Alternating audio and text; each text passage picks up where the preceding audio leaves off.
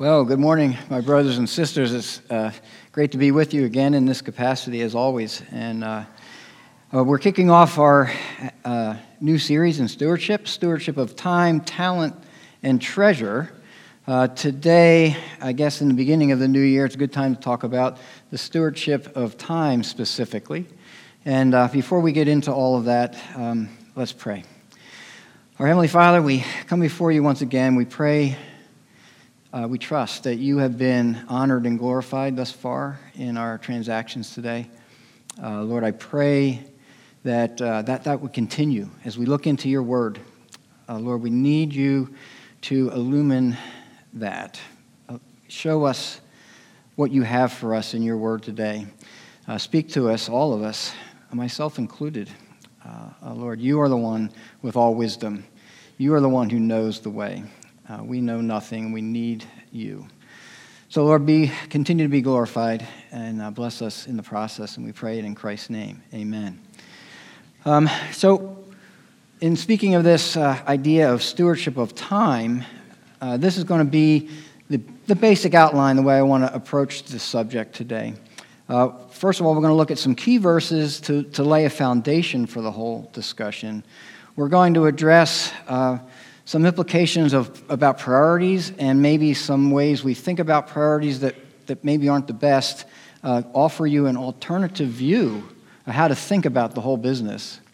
It's going to go through the concept, the urgency of the gospel, and then we'll try and wrap it all up and give you some applications in the process as well.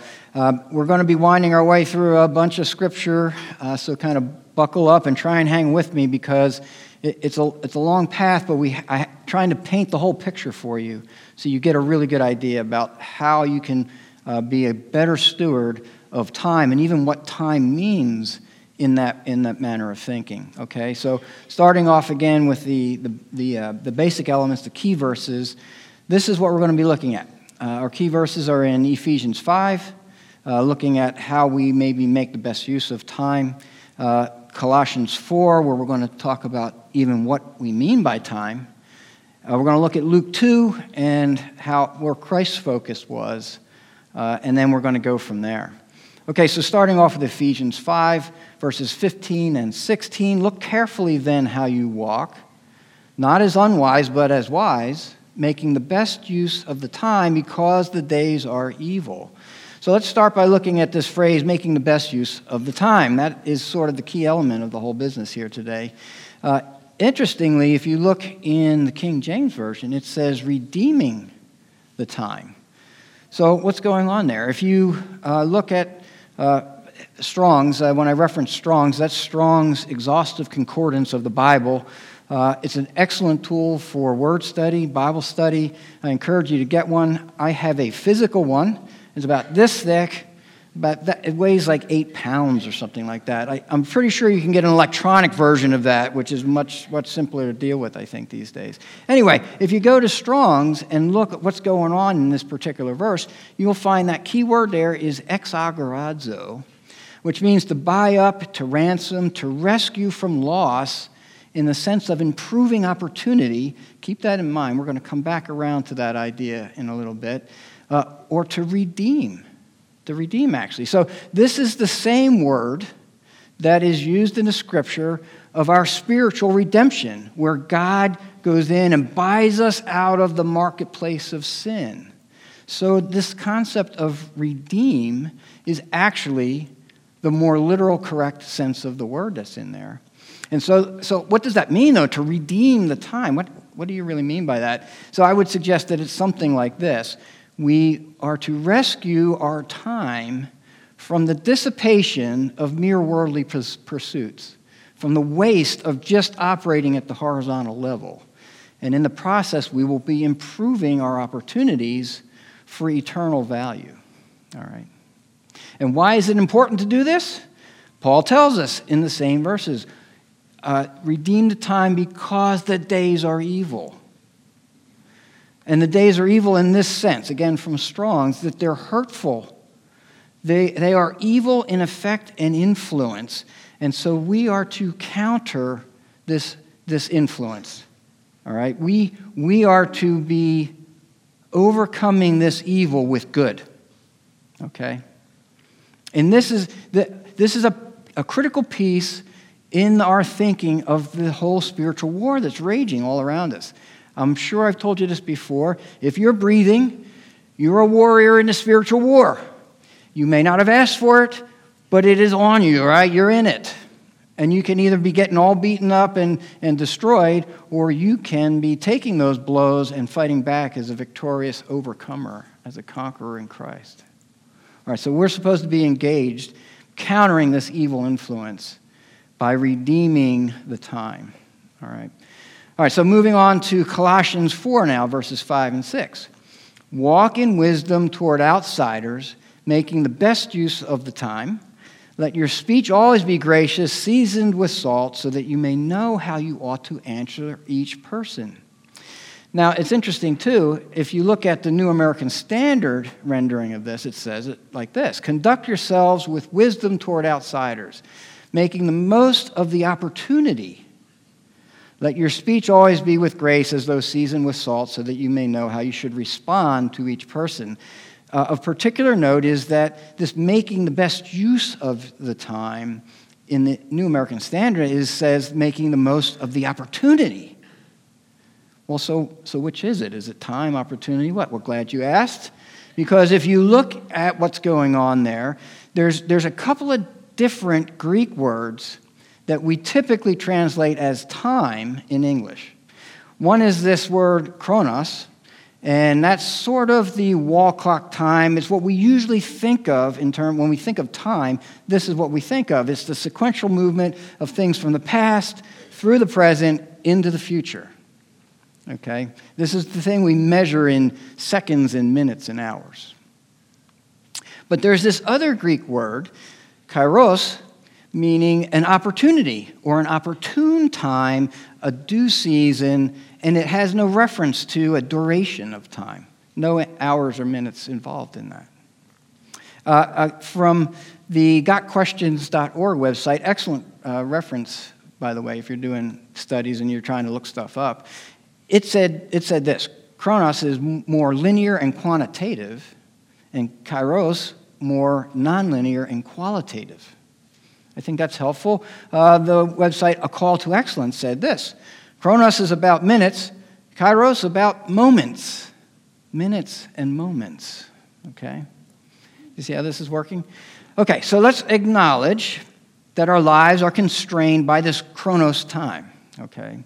Moses said this in his prayer in Psalm 90: the years of our life are 70, or by reason of strength, 80. Okay, you get so much time in this life, and then you die. It's done. Okay, there's a real constraint there. James put it this way, one of my favorite verses. We've talked about this in our recent study of James.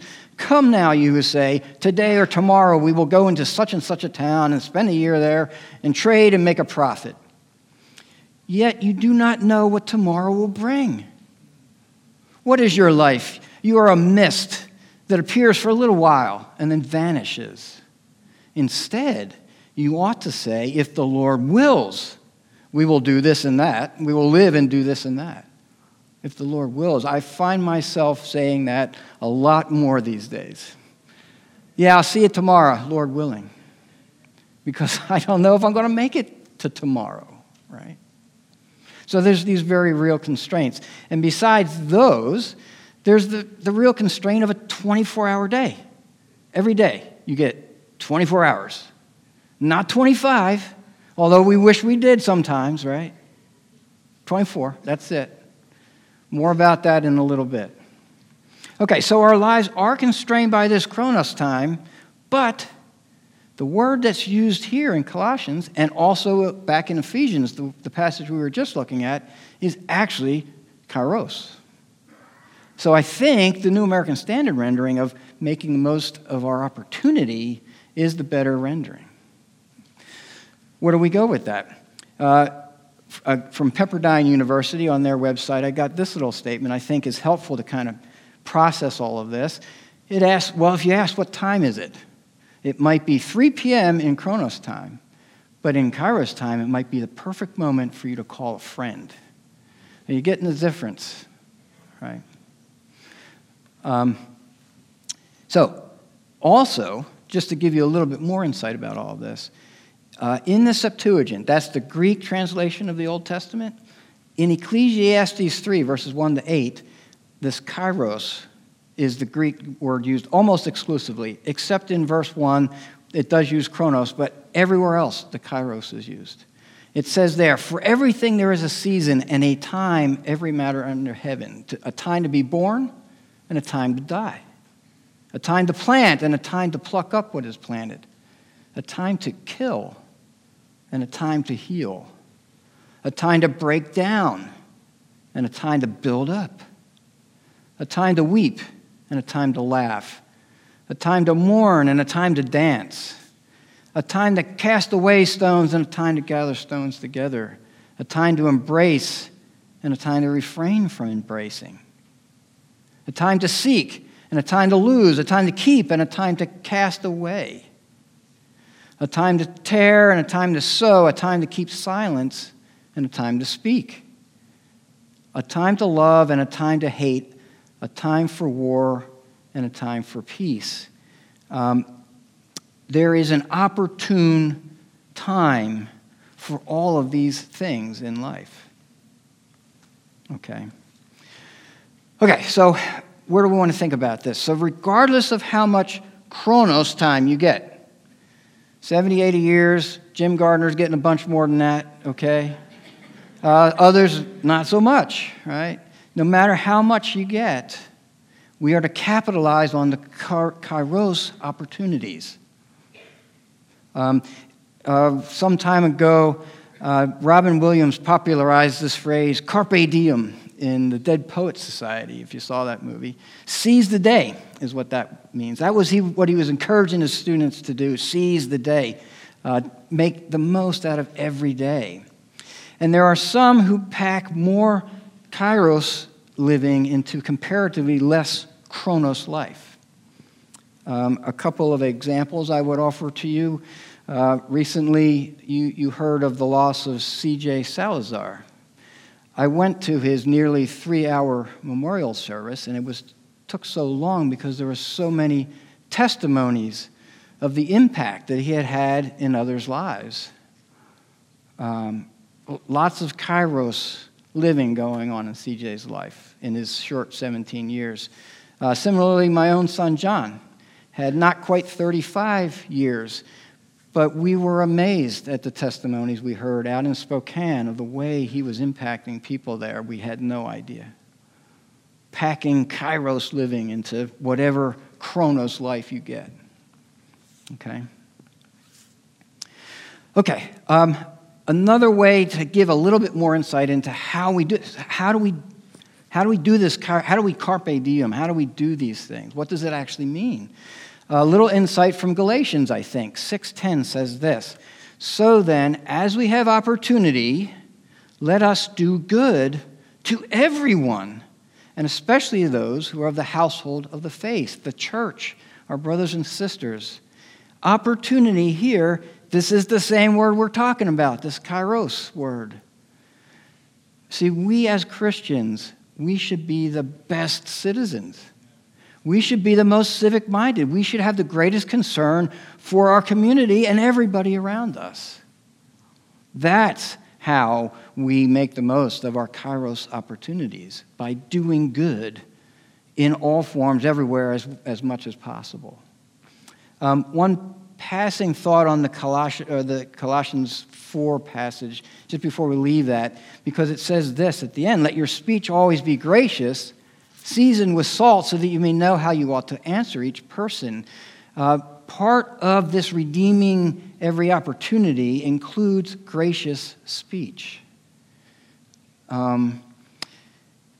Nobody has ever been browbeat closer to Jesus.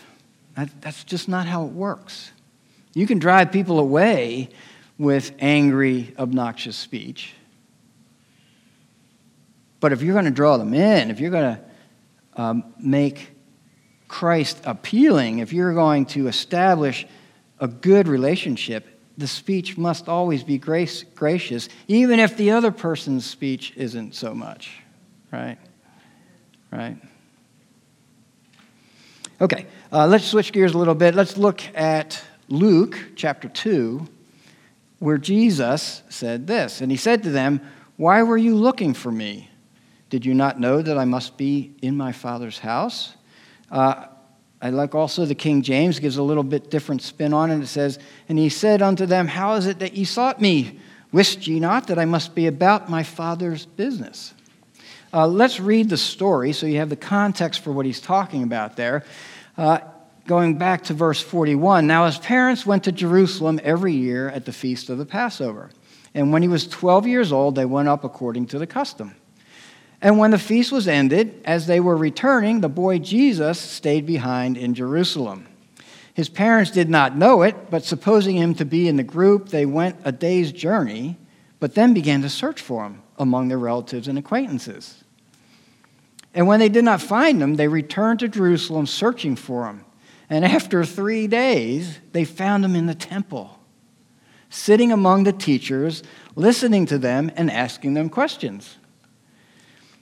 And all who heard him were amazed at his understanding and his answers. And when his parents saw him, they were astonished. And his mother said to him, Son, why have you treated us so? Behold, your father and I have been searching for you in great distress. And he said unto them, Why were you looking for me? Did you not know that I must be in my Father's house? And they did not understand the saying that he spoke to them. And he went down with them and came to Nazareth and was submissive to them. And his mother treasured up all these things in her heart. And Jesus increased in wisdom and in stature and in favor with God and men.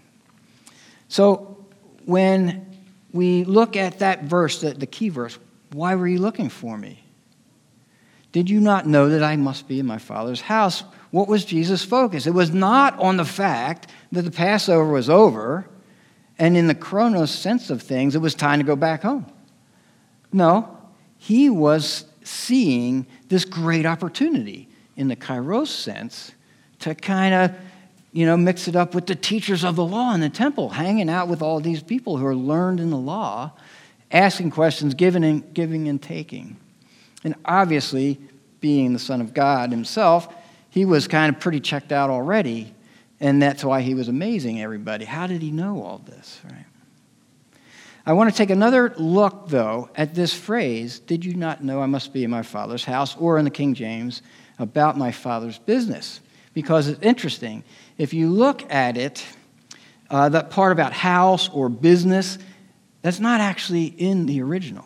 Those are words that the translators added in to try and make it read a little bit better in the English.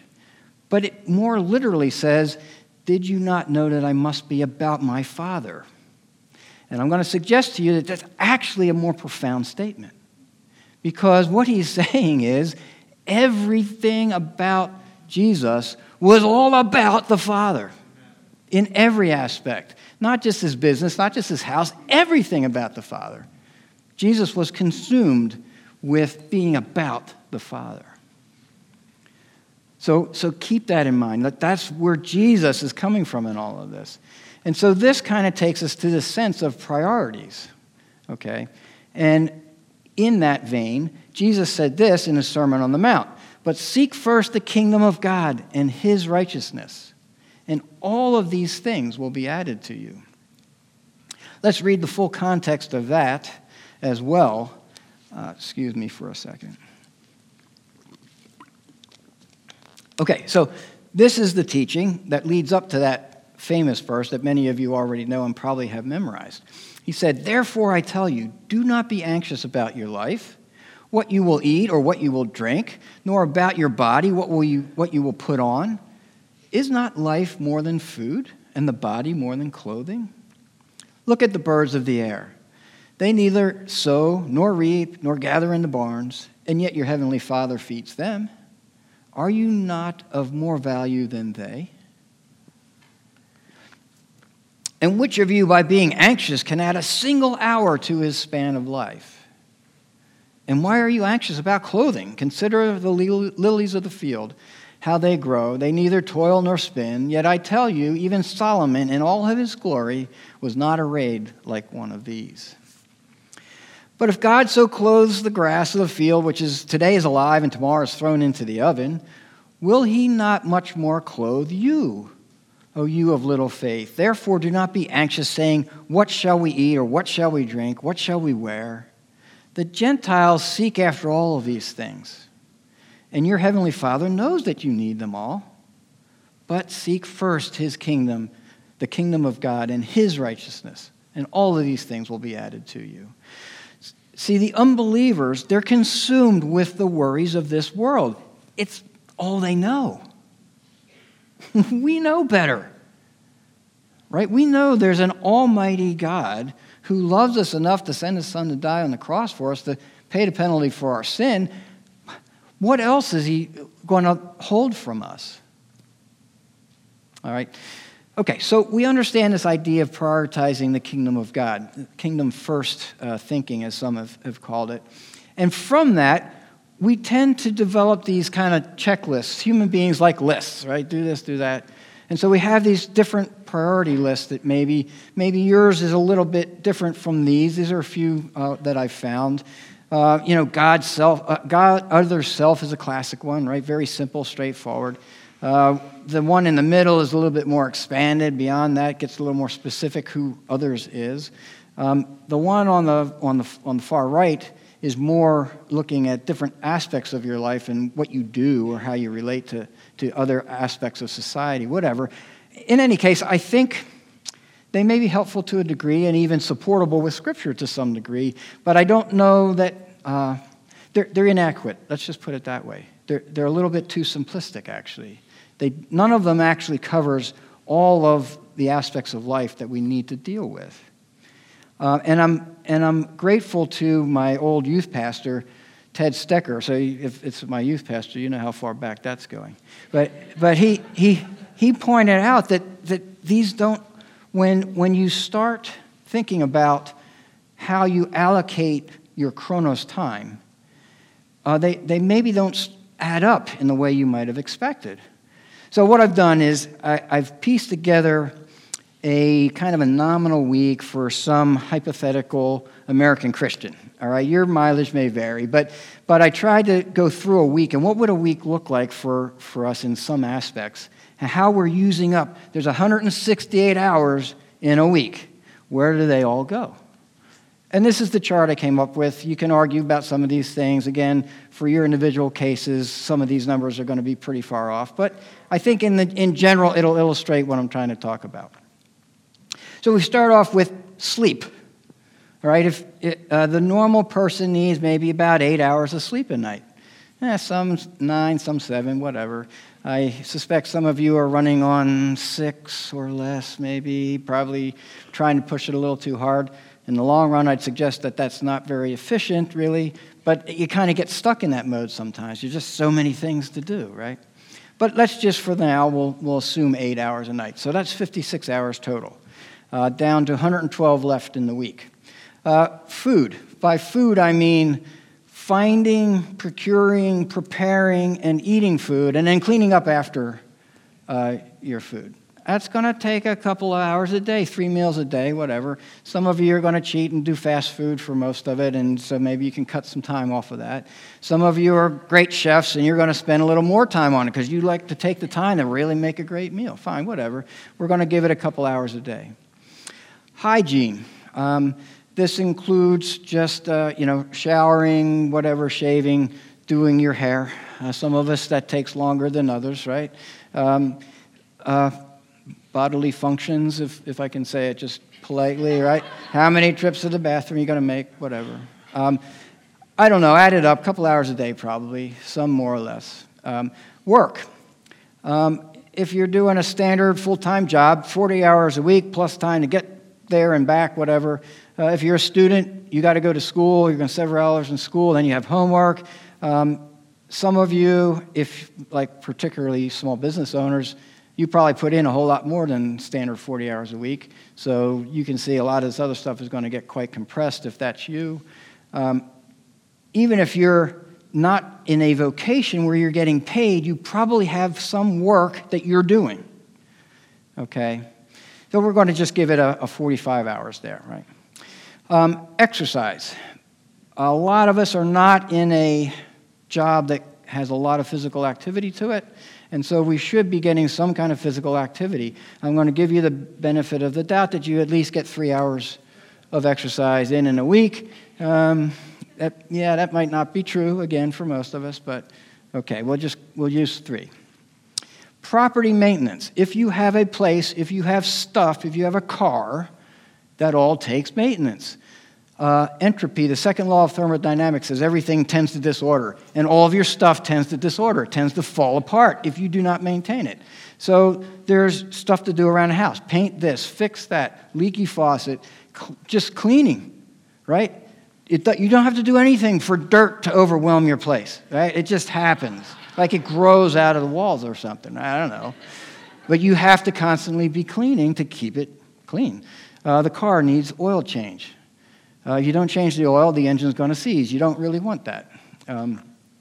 Okay, so maintenance. A couple hours a day might sound a lot, but if you start adding it up over time, some days more, some days less. Anyway, general shopping, other shopping, somewhere around an hour a week maybe, just to get other stuff beyond food. You need toilet paper, you need, whatever. So screen time. So let's talk about screen time a little bit, all right?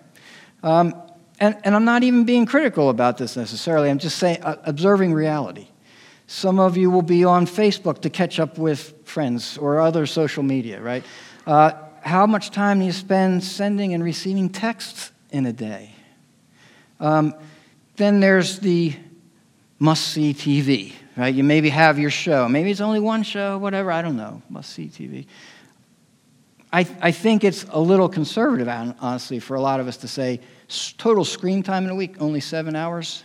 I think for some of us it's a lot more. Then I've made an allowance for what I call lost time. I will give you an example of lost time. When I set the alarm this morning, I gave myself an extra 15 minutes beyond what I thought it would take to get ready to get here on church. I was going to be in George Kenyon Dewey's Sunday school class at 8:45, and I got there at 8:50-something. How did I wind up late? I had 15 extra minutes. Where did 20 minutes go? I'm not sure exactly. Sometimes it just goes away. Other things, how much time do you spend looking for stuff? Right? For some of you, it's these things, right? The keys. Where are the keys? I gotta go. Where are the keys? Usually it's not keys for me, but there's lots of other things. And when it's not where it's supposed to be, it's like, where do I even start? I have no idea. If it's not there, I don't have any idea where it is. How much time is used up just trying to find stuff that we should have had, right? Or my wife and I have gotten to calling this exercise. This is the scenario. I go upstairs to get something or to do something. I get distracted, do something else, go back downstairs without having done the original thing. Then I said, getting exercise. I get to go back up the stairs to do the original thing. Or I walk into a room and forget why. I was coming here for a reason, but somewhere from the starting point to now, I've gotten distracted and lost why I'm even here, right? So I go back, and then it occurs to me, so then I have to walk back. Okay. So, I don't know, 7 hours. For me, I think it's at least 7 hours of lost time. Just, life in a fallen world. We're not perfect. We make mistakes. We have to recover from those things. Okay, all of that to make this point. There's only 7 hours a week left at this point. I haven't even mentioned anything about specifically focusing on God or my spouse or my kids or whatever I got, my friends, the other people, these things that on our priority list were up near the top. And in fact, if I look at it just sheer hour time, obviously my highest priority is sleep, right? 56 hours, nothing else is even close. Work comes kind of close, distant second. Everything else is not even in the running. All right, so what do we do with that? Here's what I got from Ted Stecker, and I think share with you an alternate view of how to even think about priorities. What we need to do is balance all of our life responsibilities in what I would call the kingdom context. And I think the verse that really helps us kind of understand that way of thinking is Colossians 3, verses 23 and 24. It says, whatever you do, work heartily as for the Lord and not for men, knowing that from the Lord you will receive the inheritance as your reward. You are serving the Lord Christ. Let that sink in for a minute while I take another drink. Okay, let's pull that apart a little bit. Think about it.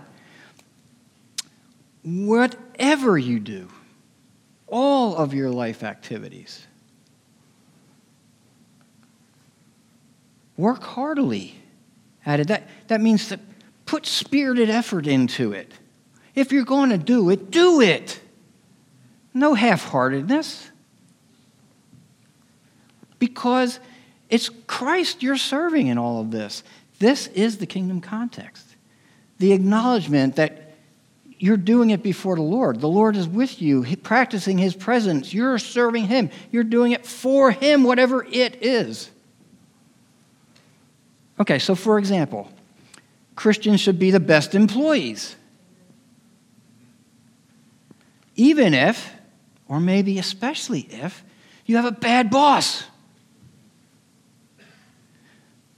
Right? It's easy to get frustrated when your boss is just a tyrant. They don't appreciate you. They don't encourage you. They make impossible demands on you. But if you can maintain your poise and your perspective, remember that you're not working ultimately for that boss. You are working for Jesus. He is your real boss, your ultimate boss. That other boss is just sort of circumstantial. Don't let their bad attitude toward you derail you from being an excellent employee for Christ. Now, here's another aspect of this. Even the mundane things you're doing are sanctified in the kingdom context. In my younger days, I used to work as a janitor. This is not a fun job, okay? Cleaning, it was a small Catholic school near my hometown where I was working. And cleaning the restrooms in that school was not fun, okay? And there's some people in here, I think, that are working janitorial work, serving the rest of us, taking care of this facility, right? It's not a fun job here either, friends. It's just not fun. The nursery workers, if you're listening over there in the nursery, you're changing the dirty diapers of other people's babies. God bless you. That's not pleasant work, but it is critical, sanctified work. It's a great service the ministry workers do. And if you're in here and you're one of them, thank you for that. Thank you for that. So it doesn't matter. If you're working and you have stay-at-home moms, think of what their life is like a lot of the time. Now, sure, it's wonderful to have their little babies all around them all the time. But you know what? Their little babies are messy. They have dirty diapers. They make a mess of things. They wear as much food as they eat, right? So everything is cleaning up something. Dirty laundry, dirty house, dirty whatever. And then you do all that work to clean it up, only to have it get all dirty again, right? But that work is sanctified, holy work. That is, when you're serving Christ doing that, it all matters. It's all good stuff. Okay, returning back to Ecclesiastes 3, this is what it says there. This is what the preacher said, Solomon. He said, "He has made everything beautiful in its time. Also, he has put eternity into man's heart. yet so that he cannot find out what God has done from the beginning to the end. Okay, here it is. I perceive that there is nothing better for them than to be joyful and to do good as long as they live. To do good. This is to do good in the widest sense. Do as much good in as many ways to as many people for as long as possible. Okay? Okay, so we need to be alert then to these divine appointments where God comes in and presents a Kairos-type opportunity to you. I cannot tell you how many divine appointments I have blown right through because I was just all wrapped up in my own little agenda and I didn't recognize it until after the fact, until later. It's like, oh man, that was a great opportunity and I missed it. So let's not be consumed by our chronos-driven agendas. Our time. Now, okay, realistically, there are some constraints. If you have a job, your boss probably expects you to show up at a certain time to do that job. That's a real constraint. This worship service starts at 10 a.m. If you come at 11, it's going to be mostly over. That's a real constraint. I'm looking at the countdown timer for my message. I got 3.5 minutes left. If I run over, people are going to start getting edgy. I'm going to start losing you. The nursery worker is going to be wondering, like, when's he going to stop? When's he going to shut up so we can get done here? All right. So those are real, but we also need to be interruptible. We also need to be intentional about how we're going to approach these things. Let me give you an example of what I mean. My brother Jim, he is the lead teaching pastor at Reston Bible Church. He spends a lot of his time sitting at his desk preparing sermons. So he goes to the gym to get exercise. But he doesn't just, put his, earbuds in or whatever and bring up whatever music. He is looking for people at the gym that he can engage in some level of spiritual discussion. He has done this consistently for years, and he has had some amazing conversations with people about spiritual things, because it's not just about the exercise for him. He's using that exercise time to also accomplish kingdom priorities. Okay? Let's look at the Great Commission. It says, "Go therefore and make disciples of all nations, baptizing them in the name of the Father and Son and the Holy Spirit, teaching them to observe all that I commanded you, and behold, I am with you always, even to the end of the age." But if you look carefully, if you study this, you'll find that go is not actually a verb there, it's a participle, it's going. The active verb there is disciple in the form of a verb, which we would often say make disciples. But the concept is this: in your going, as you're going through life, make disciples. Along the way, whatever all else you're doing, make disciples. And this brings us to the sense of the urgency of the gospel. Paul said this in the second letter to the Corinthians, for he says, in a favorable time I listened to you, in a day of salvation I have helped you. Behold, now is the favorable time.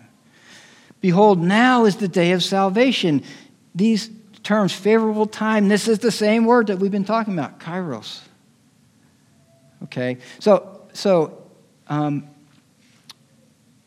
there's a window of opportunity then for us to receive Christ. And we don't know when that window of opportunity is going to slam shut. So there's a certain urgency about the gospel. Now, I'm not saying go out and beat people over the head with the gospel because it's urgent, you have to come to Christ, because nobody was bludgeoned into the kingdom. It doesn't work that way. Be poised, but look for those opportunities where people are open, and then share accordingly. Build those relationships, earn the hearing, okay? And if you're here today and you haven't received Christ, if you have not repented of your sin and trusted in him, today's the day, because you don't know if you have tomorrow. You don't know when that window of opportunity crashes closed, and then it's done forever. Okay, so I encourage you, like the song we were singing earlier, Recognize that you're broken inside and give Jesus your life. Okay, very quickly, summary, since I am running over at this point. We must redeem our opportunities in order to counter the evil influences by doing the most good in every way possible. One thought. A complementary thought, we must balance all of the life responsibilities by putting them in the kingdom context, doing all things as unto the Lord. That's what makes it the kingdom context. Quickly, application-wise,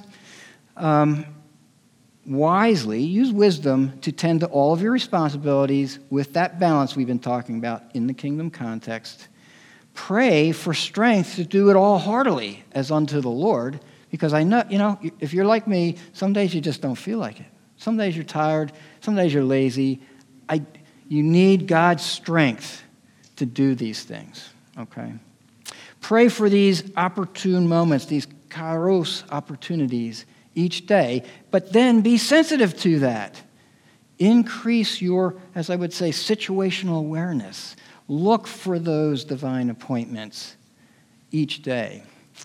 If you're going to do those things, I think you'll go a long way toward practicing excellent stewardship of your time in the new year. Let's pray.